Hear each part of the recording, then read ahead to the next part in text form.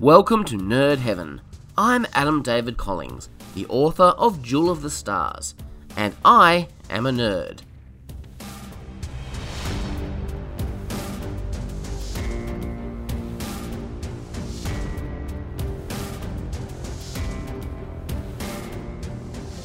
This is episode 18 of the podcast. Today, we're talking about the 8th episode of Star Trek Picard, Broken Pieces. The description on Memory Alpha reads, "When devastating truths behind the Mars attack are revealed, Picard realizes just how far many will go to preserve secrets stretching back generations, all while the La Sirena crew grapples with secrets and revelations of their own. Narissa directs her guards to capture Elnor, setting off an unexpected chain of events on the Borg cube." The episode was written by Michael Chabon, it was directed by Marja Vavrillo, and it first aired on the 12th of March, 2020. Make it so.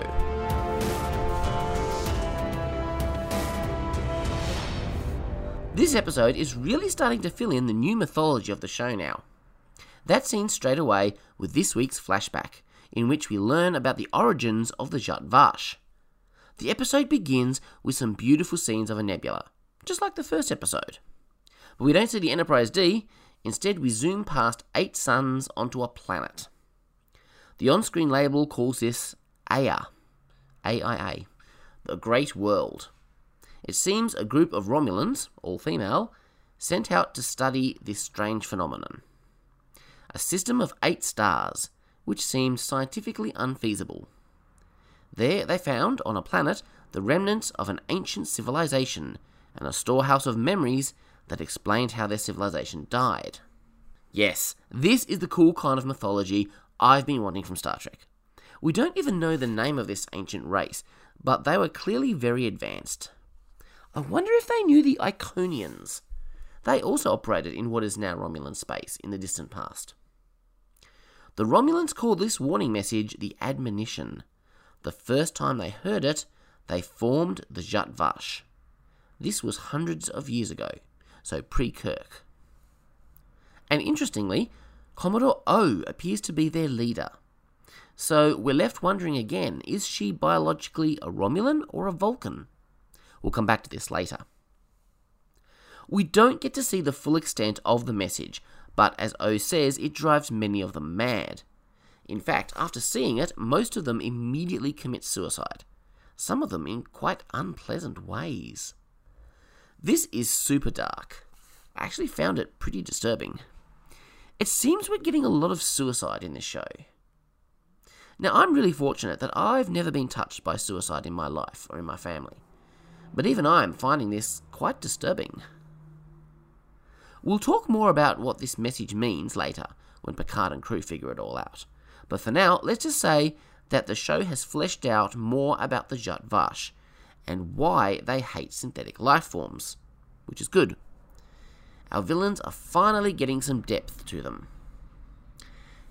And we learn that Rizzo really is a cold-hearted monster. While the others tear out their hair and do other horrific things to themselves, she stands there, clearly struggling with the images a little, but holding it all together. If she were a Vulcan, I'd call this emotional control, but I think that Rizzo just doesn't have a heart. She's an evil... Well, let's just say that I don't like her. There are 2 kinds of villains in fiction. There are some that you love to hate. These are the ones that you want to see more of. You get excited when they appear in an episode. Weyoun, Bester, Morden, Scorpius. And then there are others that you just kind of hope they die soon because you just don't want to see them. Rizzo is firmly in the second camp for me. I find myself wanting her to die for all she's done. Man, I promise I'm not so vindictive against real people.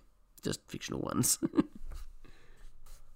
We get confirmation now that it was the Zhat Vash who organised the synth attack on Mars.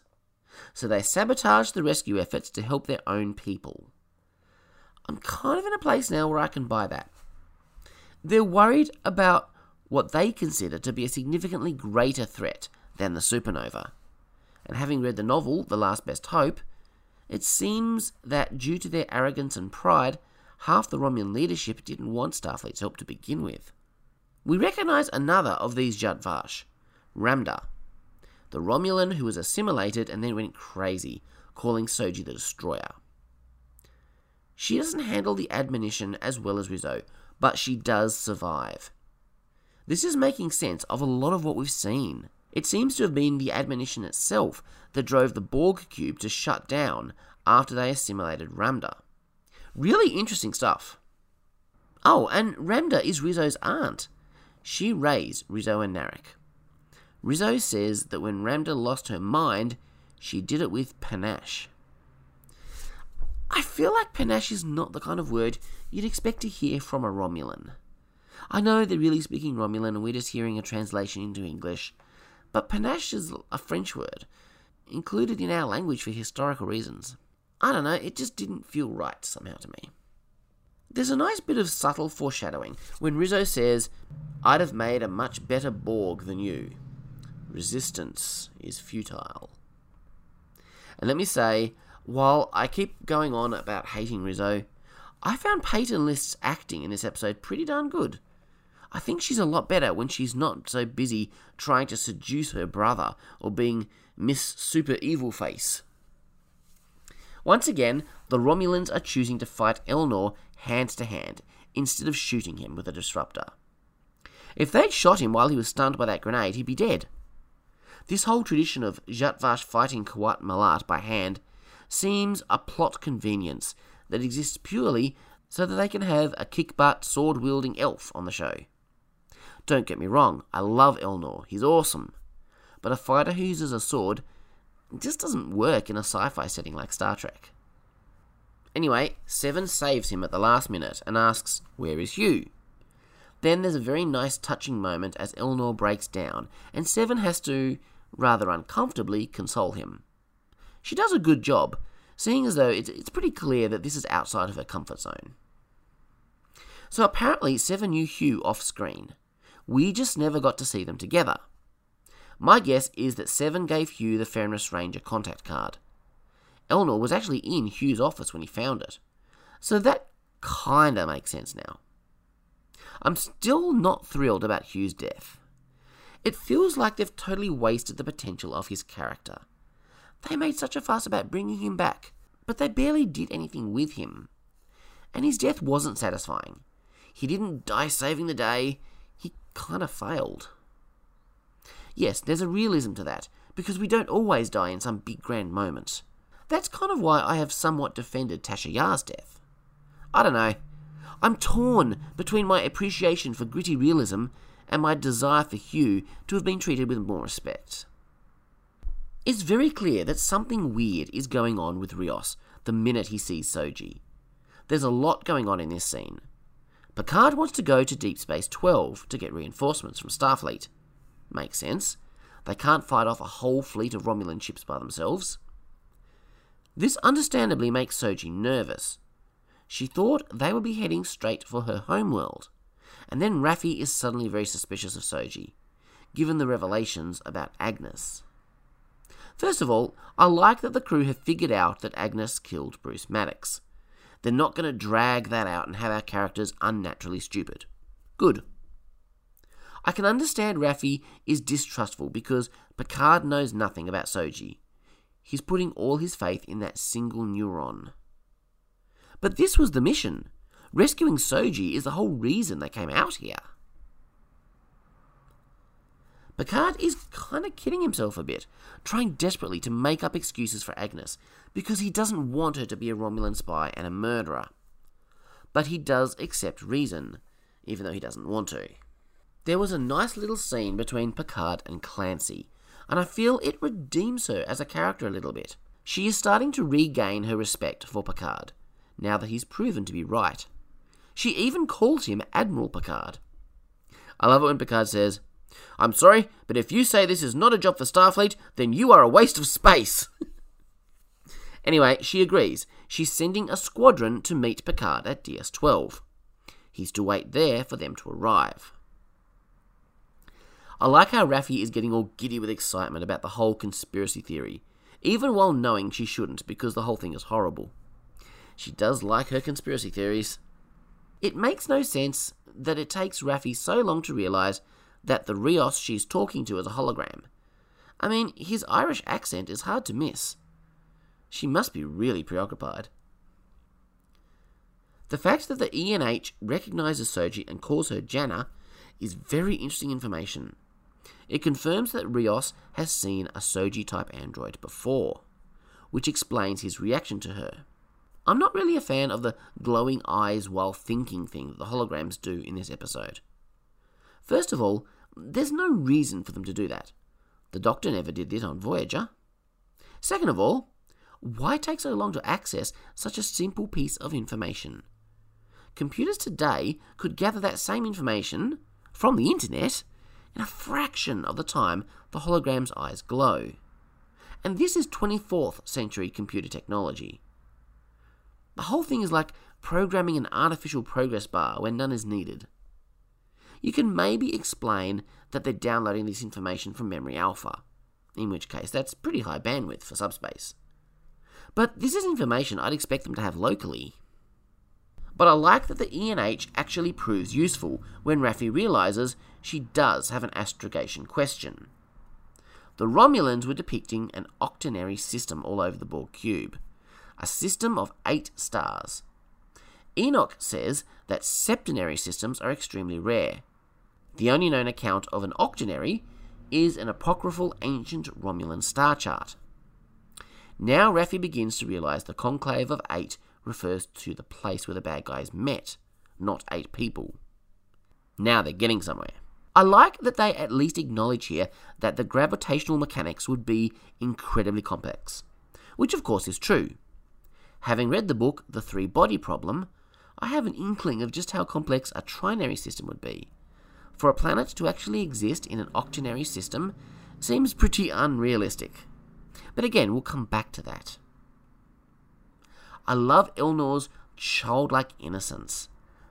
That, combined with his kick-butt skills as a warrior, make him quite an interesting character. Seven's plan, originally Hugh's plan, is to regenerate the cube and reactivate the Borg drones. I love the shot of the drones rebuilding the ship. At first I thought they were nanoprobes, but then, when you realise the scale, they're a lot bigger. Let's call them macro probes. It seems a logical aspect of Borg technology. She's playing a bit of a dangerous game. There are huge moral questions about what she's doing, essentially re-assimilating the XBs, putting them into a localized micro-collective, controlling their thoughts like a pseudo-Borg queen.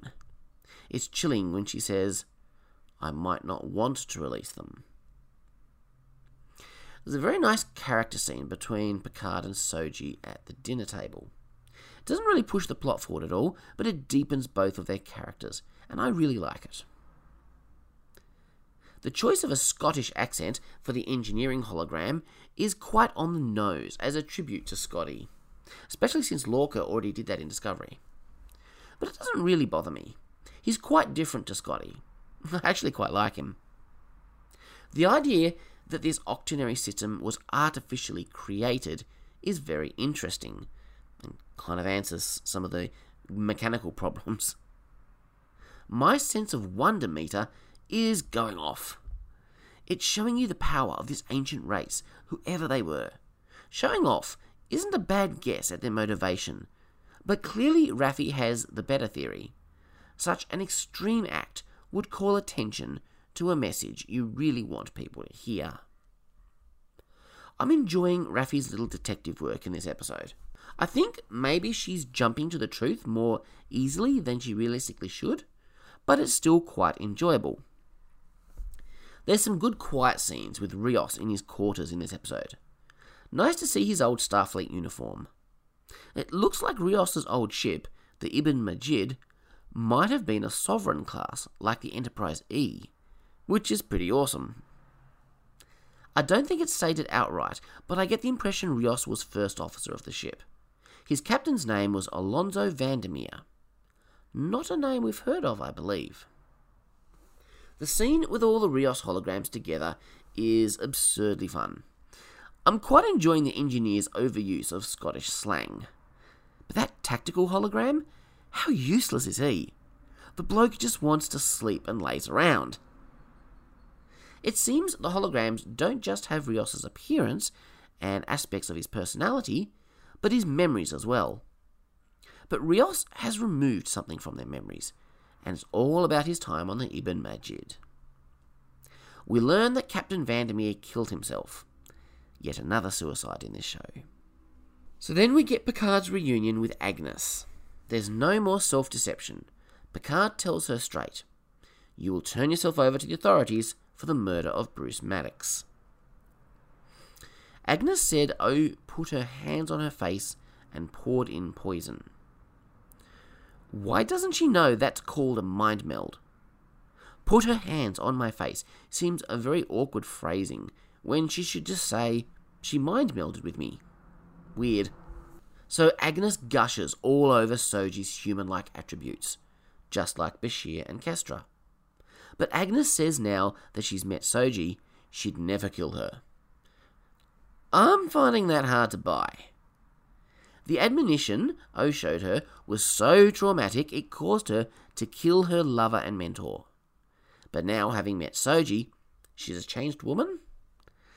I'm afraid I don't trust Agnes at this point. At all.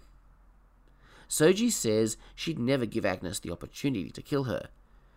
But she's giving her an opportunity right now. Why on earth did Picard leave those two in a room together? That's crazy. Agnes should be in the brig until they reach DS-12. She certainly shouldn't be roaming the ship and joining them at their makeshift conference table. I'm done murdering people now, so that's a good thing. Oh, well, in that case, Agnes, it's all good. Take a seat, mate. I mean, come on.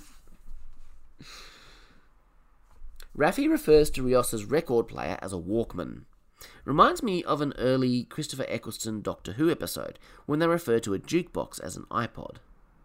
Somehow it was funnier in Doctor Who. Rizzo is going around murdering all the XBs, so Seven does what she doesn't want to do. She takes control of the Queen's systems and reassimilates the drones. I got a thrill when the drones woke up and we heard the voice of the collective say, "We are Borg." But was kind of disappointed when Rizzo immediately had all of them, every single one, ejected into space. So here's a rundown of what we know. There was once some kind of sisterhood of Romulans, not the Qowat Malat, some other group. They found this planet in the octenary system, with a warning left behind by a long-dead race. The impression I get is that once a species reaches a certain threshold of developing synthetic life, a threshold Starfleet is on the verge of, some outside force comes in and destroys that civilization, rather than just the synthetics themselves taking over. This outside force theory seems much more compelling and creepy to me, so I kind of hope they are leaning that way. Those who survived the horror of this admonition formed the Zhat Vash, dedicated to preventing the return of this outside force by preventing all synthetic life from being created. In their minds, they're saving the universe, which, to be fair, they might just be. One of them was O, a half Vulcan, half Romulan. I'm not sure how such a person would come about. Romulans and Vulcans are completely disunited. Up until recently, they weren't even allowed in each other's space. So how do two of them end up mating and producing a child? I know there's a non-canon theory that Savick was also half Romulan, half Vulcan. I guess Nimbus 3, the planet of intergalactic peace, may have been one place where Vulcans and Romulans could have mixed. O's mixed heritage explains a lot of things. Her lack of inner eyelids, but her ability to perform a mind meld. Anyway, when Data was created, the Zhat Vash are concerned. So O infiltrates Starfleet and works her way up to Chief of Starfleet Security, all with the hopes of preventing the Federation from developing true synthetic life. She engineers the attack on Mars to turn the Federation against synths and ban their research. It works. Bruce Maddox flees to a distant world and continues his research. Then, the Ibn Majid encounters a ship from that world containing two of Maddox's creations. One of them looks identical to Soji and Dahj. Starfleet treats this like any other first contact situation, but O gives orders to Captain Vandermeer to kill the synth ambassadors. If he disobeys, the Ibn Majid and its crew will all be killed. He's got to know at this point that O is not above board. Does he consider going to someone else in Starfleet, I wonder? I guess he decides the only way to protect his crew is to carry out the order. So he does. Rios goes at him hard for this, telling him that it was the wrong thing to do. Overcome with guilt, Vandermeer kills himself, and now Rios has to live with the guilt that his judgment pushed the captain over the edge. Rios is a broken person, symbolised by the 5 holograms, each a broken piece of him. He covers up the whole thing so as to protect the Ibn Majid, but he goes through post-traumatic stress from the whole experience and is booted out of Starfleet.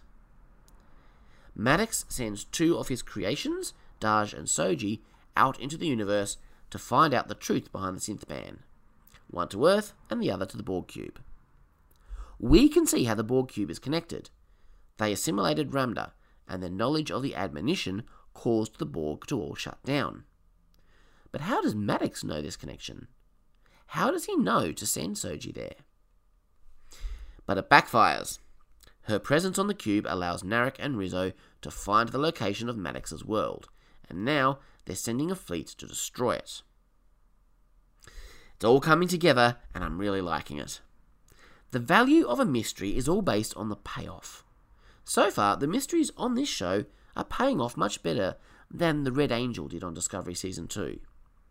That, in my opinion, was the biggest weakness of that season.